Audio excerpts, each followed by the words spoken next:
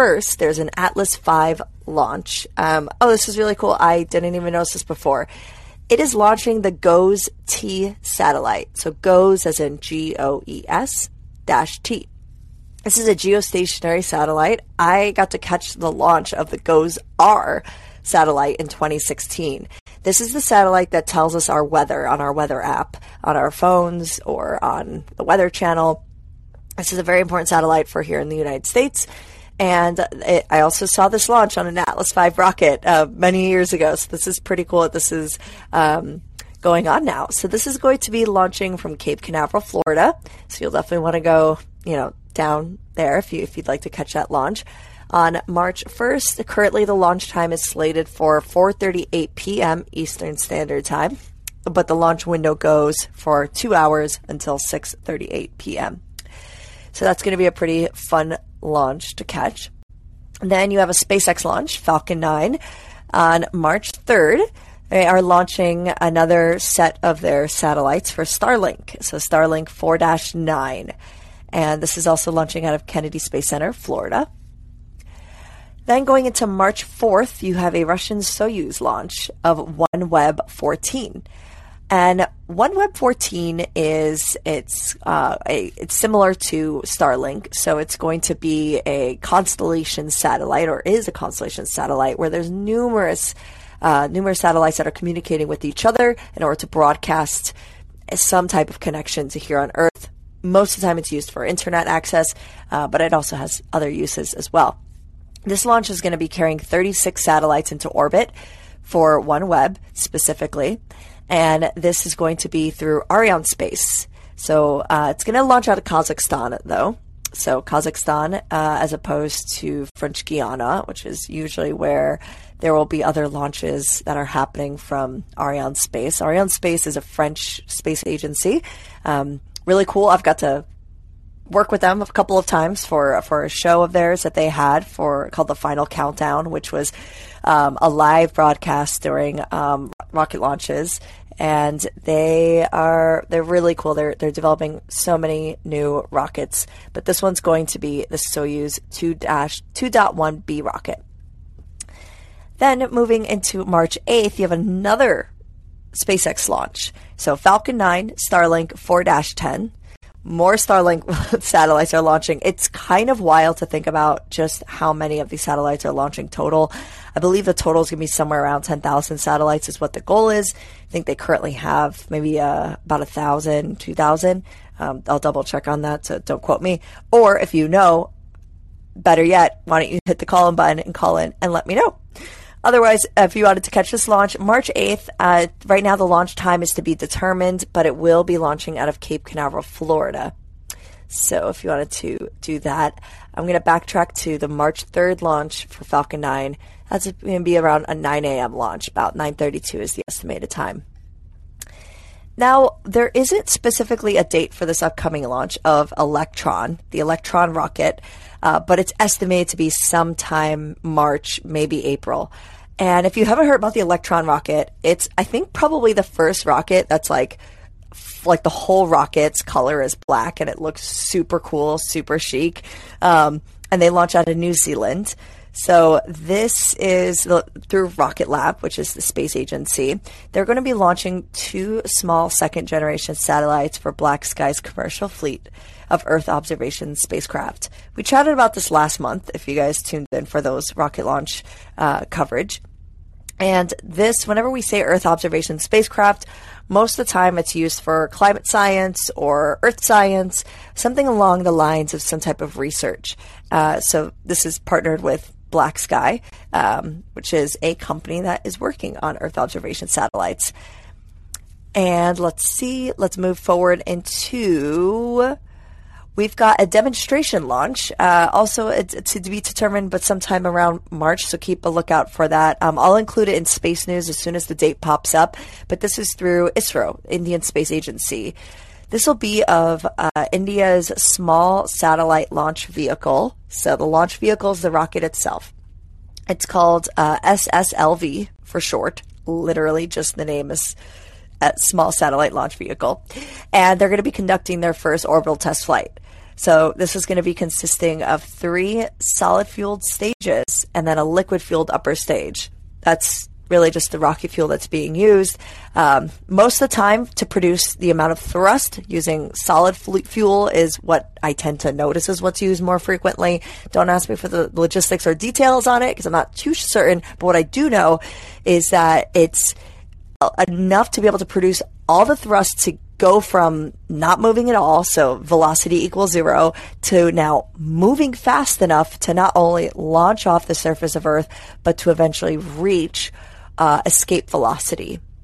Escape velocity means being able to escape the speed in which the speed it needs to reach in order to escape Earth's gravitational force on the rocket. So it needs to get beyond that, past that.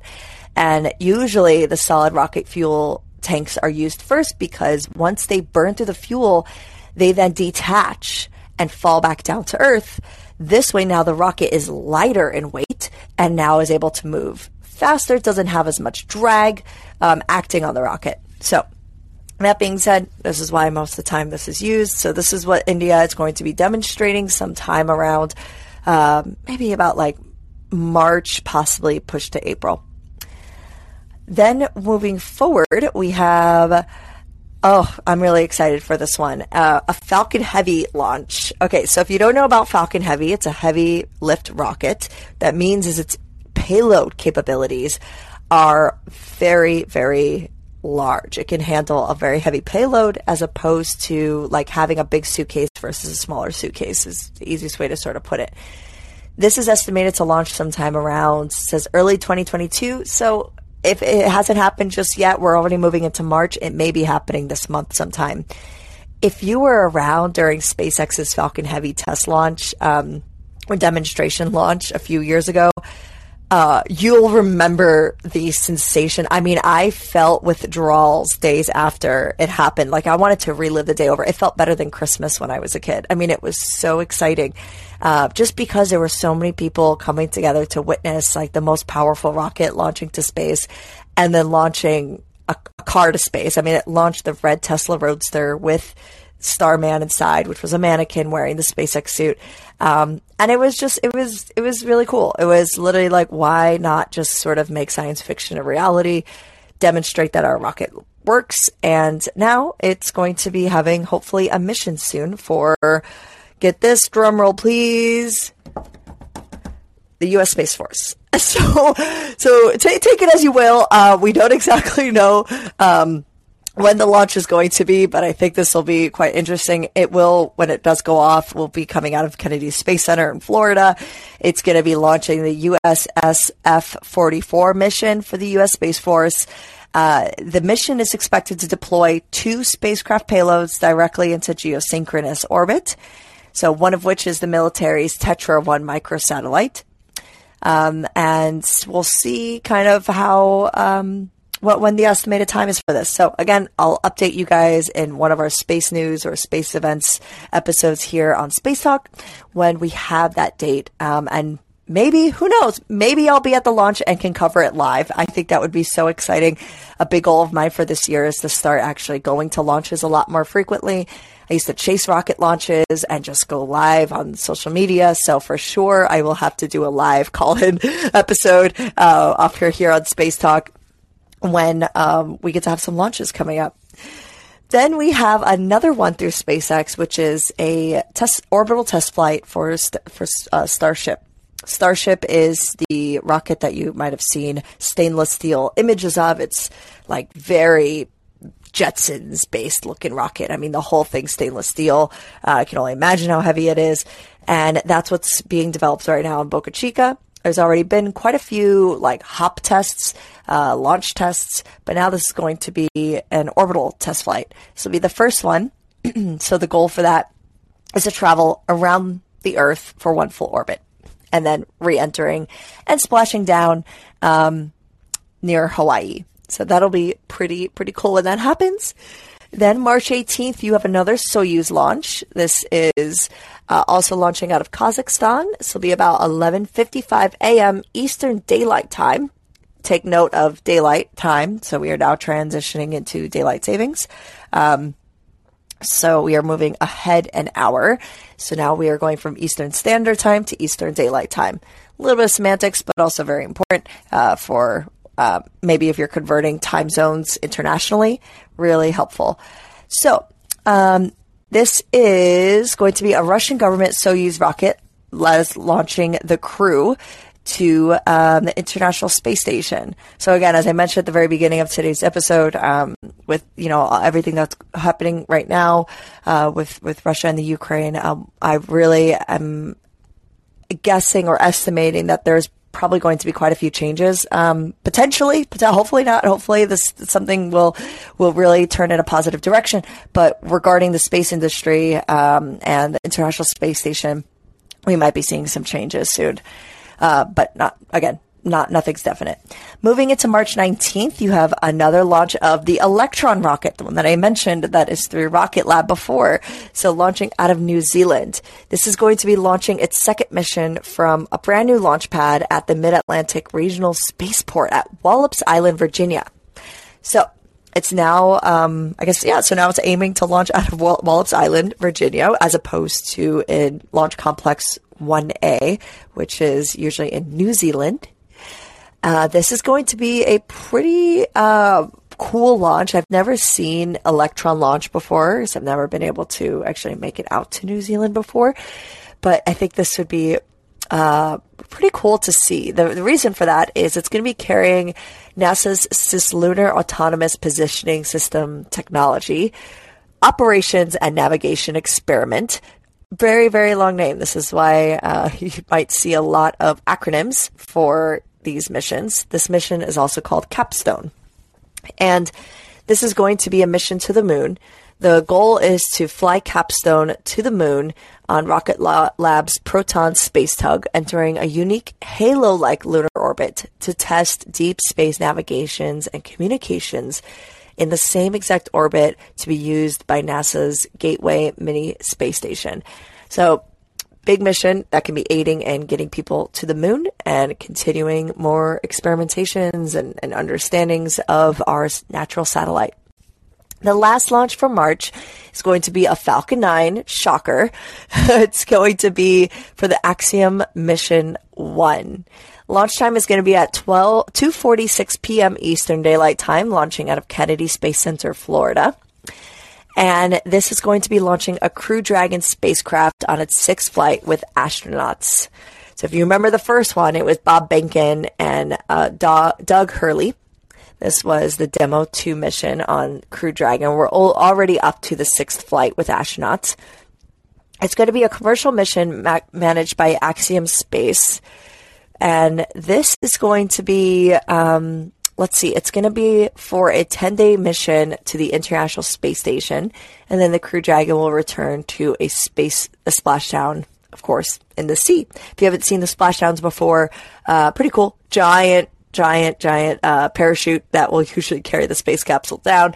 And then there'll be a boat that'll go out and obtain the crew. So that is everything for launches that are happening in March. As I mentioned, the to be determined dates for some of the launches, when those start to come out and I see them and I get the notification for them, I will hop on here to give a quick note about that for whatever week it's going to be happening in, to make sure in case you wanted to go and try and catch that launch, you will be able to go see it. So I really encourage you going and trying to catch whatever launch you can. If you haven't seen one before, my favorite part about it is the rumble. It's like you physically feel the engines of this rocket, like the power of these rockets. Seeing it's really awesome, really epic. It looks like a sunrise. Hearing it, also really awesome. But the fact that you can feel the vibrations of the rocket is just, I think, absolutely crazy, and also really cool. So, if you haven't seen one in person, I recommend it. I think it would be a pretty awesome thing. I'll let you all know if I end up being able to go to a launch, and then of course I'll come on here and go live. But that's about it. If you guys have any questions, feel free to tap the call-in button, join me, and say hello, ask anything you'd like. But in the meantime, I'm going to hop on Astronomy Picture of the Day. So if you want to join me, and if you have a computer in front of you, go ahead and go to apod.nasa.gov. So when you first look at this image, it looks like as if there are two stars. One is blue, one is kind of reddish. And then you see two different diagrams that looks like it's probably explaining its spectrum. So you probably have temperature, you probably have elements that are present, and it looks like it probably has something to do with maybe the mass or luminosity. So let's go ahead and break it down. The title is Beautiful Albireo AB. This is Beta Cygni, which is a single star to our eyes, and it's about 420 light years away, and it's part of the Northern Cross during the summertime. The Northern Cross is an asterism. We've learned this term before. An asterism is a pattern within a constellation, and it's, in case you're wondering what constellation it's found in, it's in the constellation Cygnus. So again, very prominent constellation you can catch during the summertime in the northern hemisphere. It's typically directly above the observer, found in the zenith. The zenith is what's directly above our head, 90 degrees. And it says, if you view it through the eyepiece of a small telescope, it's going to transform into a beautiful double star. And it's the treasure of the night sky, blue and gold. Beta Cygni is also known as Albireo. Remember, as we mentioned last time, where stars get their names from? Sometimes they have multiple names. If you remember what we spoke about yesterday, Beta Cygni would be now, beta is in the Greek alphabet, I believe the second brightest, or second, number 2, of Cygni, which is the constellation. Let me double check beta real quick. Yes, second letter of the Greek alphabet. So Alpha would be the brightest, Beta would be the second brightest. So if you look for the constellation, whichever star looks like it would be the second brightest star, that is Beta Cygni, but it also has another name, which goes by Albireo. And Albireo AB is to specifically describe that there are two bright stars that are part of what we see. So the reason it looks like it's just one star to us, pretty simple. We're way too far away to see that there's actually two stars that are orbiting each other. It's called a binary star system. The two stars are within this gravitational influence of each other. They are orbiting most likely a barycenter. Barycenter is a center of mass where they both are gravitationally bound. Think about if you're holding a hammer, and if you want to hold the hammer on the tip of your finger with the handle, it's going to fall on one side. You have to more so move the hammer over so that the tip of your finger is actually closer to the head of the hammer. And that's because the mass is not distributed evenly from one side to the other. So you have to find what the center of mass is. It's not going to be what you would say is, measurably the center. If you took a ruler and said, okay, here's the halfway point, that must be the center. It's not when it comes to mass. So similarly, stars are also like this, especially if one is bigger than the other. And one more kind of interesting thing is that actually most stars are in binary star systems. It's really rare for a star to be alone, like our sun. So kind of a cool thing. Most of the stars that are out there, we notice are actually part of a couple, which is kind of interesting to think about. This color difference was an extra illustration that was added on by not only the image taken by the telescope, but also associated with their visible spectrum of starlight shown. So what that means is one of them is showing a little bit different wavelengths. So that, again, can be based on temperature differences. That can be based on mass. It can be based on the elements that are present. And this can cause a change in their spectrum. And then it kind of just goes on to sort of basically talk about what I was just saying as far as the binary stars compared to our sun. So that is what Astronomy Picture of the Day is, if you guys wanted to check that out. Really cool stuff. I think that stars can be quite mysterious, especially since what we see, they look like fixed finite points. And after years of just human evolution and technology advancement, we've been able to figure out that these are moving bodies and they live and they die. And And speaking of that, I noticed that Kate is here in the chat. Hello, Kate. I was checking out real quick the size of a supernova. I didn't actually end up finding what I was hoping for to answer your question. So I'm going to look into it more and then actually get back to you for the size of what Betelgeuse is, just how massive it's going to look. But we will explore that more in the future. I think it'd be really kind of cool to see, especially if you end up changing your tattoo. I think that would be really awesome. Just because I don't know if I've really ever seen a supernova before in a tattoo, and it can be very beautifully done because supernovae are just so vibrant in different colors, and they can have so many different components to them that can be quite striking. So that would be pretty awesome if that happens. So with that being said, let's see if there's any other updates. One more update is the interview with Corey Powell was now we have it rescheduled to, instead of next Wednesday, it'll be next Friday, March 4th at 3 p.m. Central Time. So if you want to tune into that, you could just hop on here around that time. Then we have Dr. Charles Liu on March 9th at 3 p.m. Central Time. And after that, we've got a few more guests I'm working on scheduling right now. But one more exciting announcement is that the Callin app is now available on Android. So if you know anyone who maybe has an Android device that wasn't able to tune in before because they couldn't download the app, that's super exciting now because we have it available. So if you wanted to do that, go ahead and let them know. Otherwise, that is about everything that I wanted to chat about today. Once again, I'm going to do a quick music break to see if anyone wants to call in and say hello. So feel free to do that now.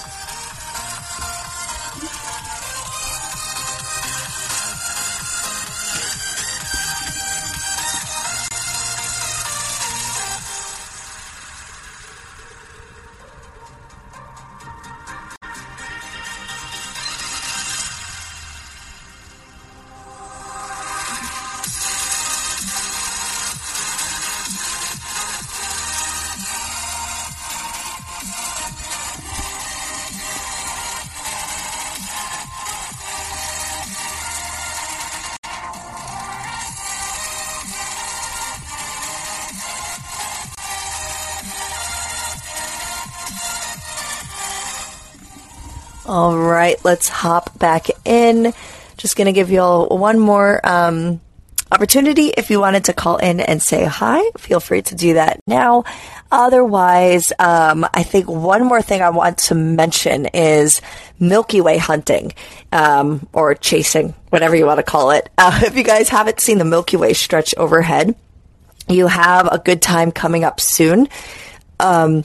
We are currently seeing the moon transition from last quarter into a new moon phase. The new moon phase is going to be on March 2nd.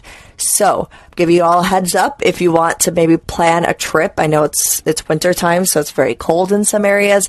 But if anyone's in California, I went to Joshua Tree to see the Milky Way for the first time overhead. And it's absolutely astonishing.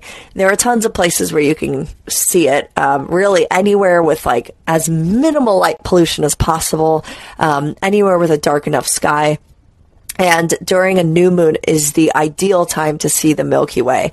The reason for that is pretty straightforward. It's because you don't have the light of the moon obstructing a lot of the dimmer stars that you would usually see in the Milky Way, hence creating sort of that long shape across the sky, which is one of the arms of the Milky Way. And so right now is probably a good time to start planning a camping trip if you wanted to do that. Typically, the Milky Way will start to rise later in the evening. You'll start to notice it sometime around, I would say, like as early as like 11 p.m. But when I went with my friend, we like went to sleep at 8 p.m., set an alarm for about 1 a.m., and then went out, and she imaged the night sky on a long exposure camera for probably about like 2 to 3 hours, and it was just so incredible. You'll catch like meteors, you'll be able to see tons of different colors of stars, and it's truly astonishing. especially if you choose an area where maybe you have a really nice horizon. So that's why I mentioned Joshua Tree, because the trees at Joshua Tree Desert National Forest are like really, really cool looking. And so to be able to sort of just see that and being like laying on a huge rock and seeing the sky is just really beautiful. There's also quite a lot of people who tend to go out, so it does feel a bit safer as well because you're out with fellow stargazers. And so everyone's sort of, I would say in a way, kind of looking out for each other. Right now, the Milky Way is stretched across Gemini and Aruga, the Aruga constellation, all the way up to Perseus.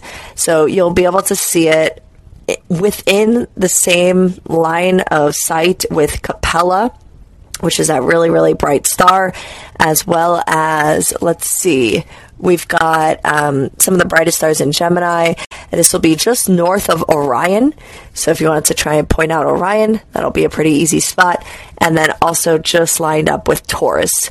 It'll be just about, I would say, like northeast of the Pleiades. I'm looking at a giant sky chart right now. So in case you're wondering, I'm not just kind of coming up with this in my head right now. I am looking at a sky chart, which, by the way, I recommend doing. If you wanted to make a sky chart, Sky and Telescope has a like automated generate like your own sky chart thing. Really helpful. Otherwise, downloading apps like Sky Guide or Sky Safari Plus, I recommend them all the time. They're really helpful for being able to locate where exactly you want to look. And at the same time, within the Milky Way, there are some deep sky objects that are hidden, like M35 and M37. So if you wanted to try and catch those objects, that'd be really cool. There's a couple of really brilliant open star clusters.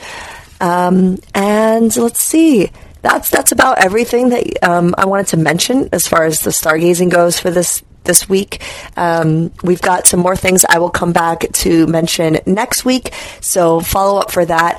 I'm currently moving on Monday, so I'm going to probably postpone our space events to Tuesday, or maybe I'll do it maybe a little bit earlier, but most likely it'll be Tuesday. So we'll chat with you guys next week.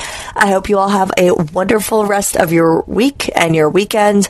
And until next time, Ad Astra.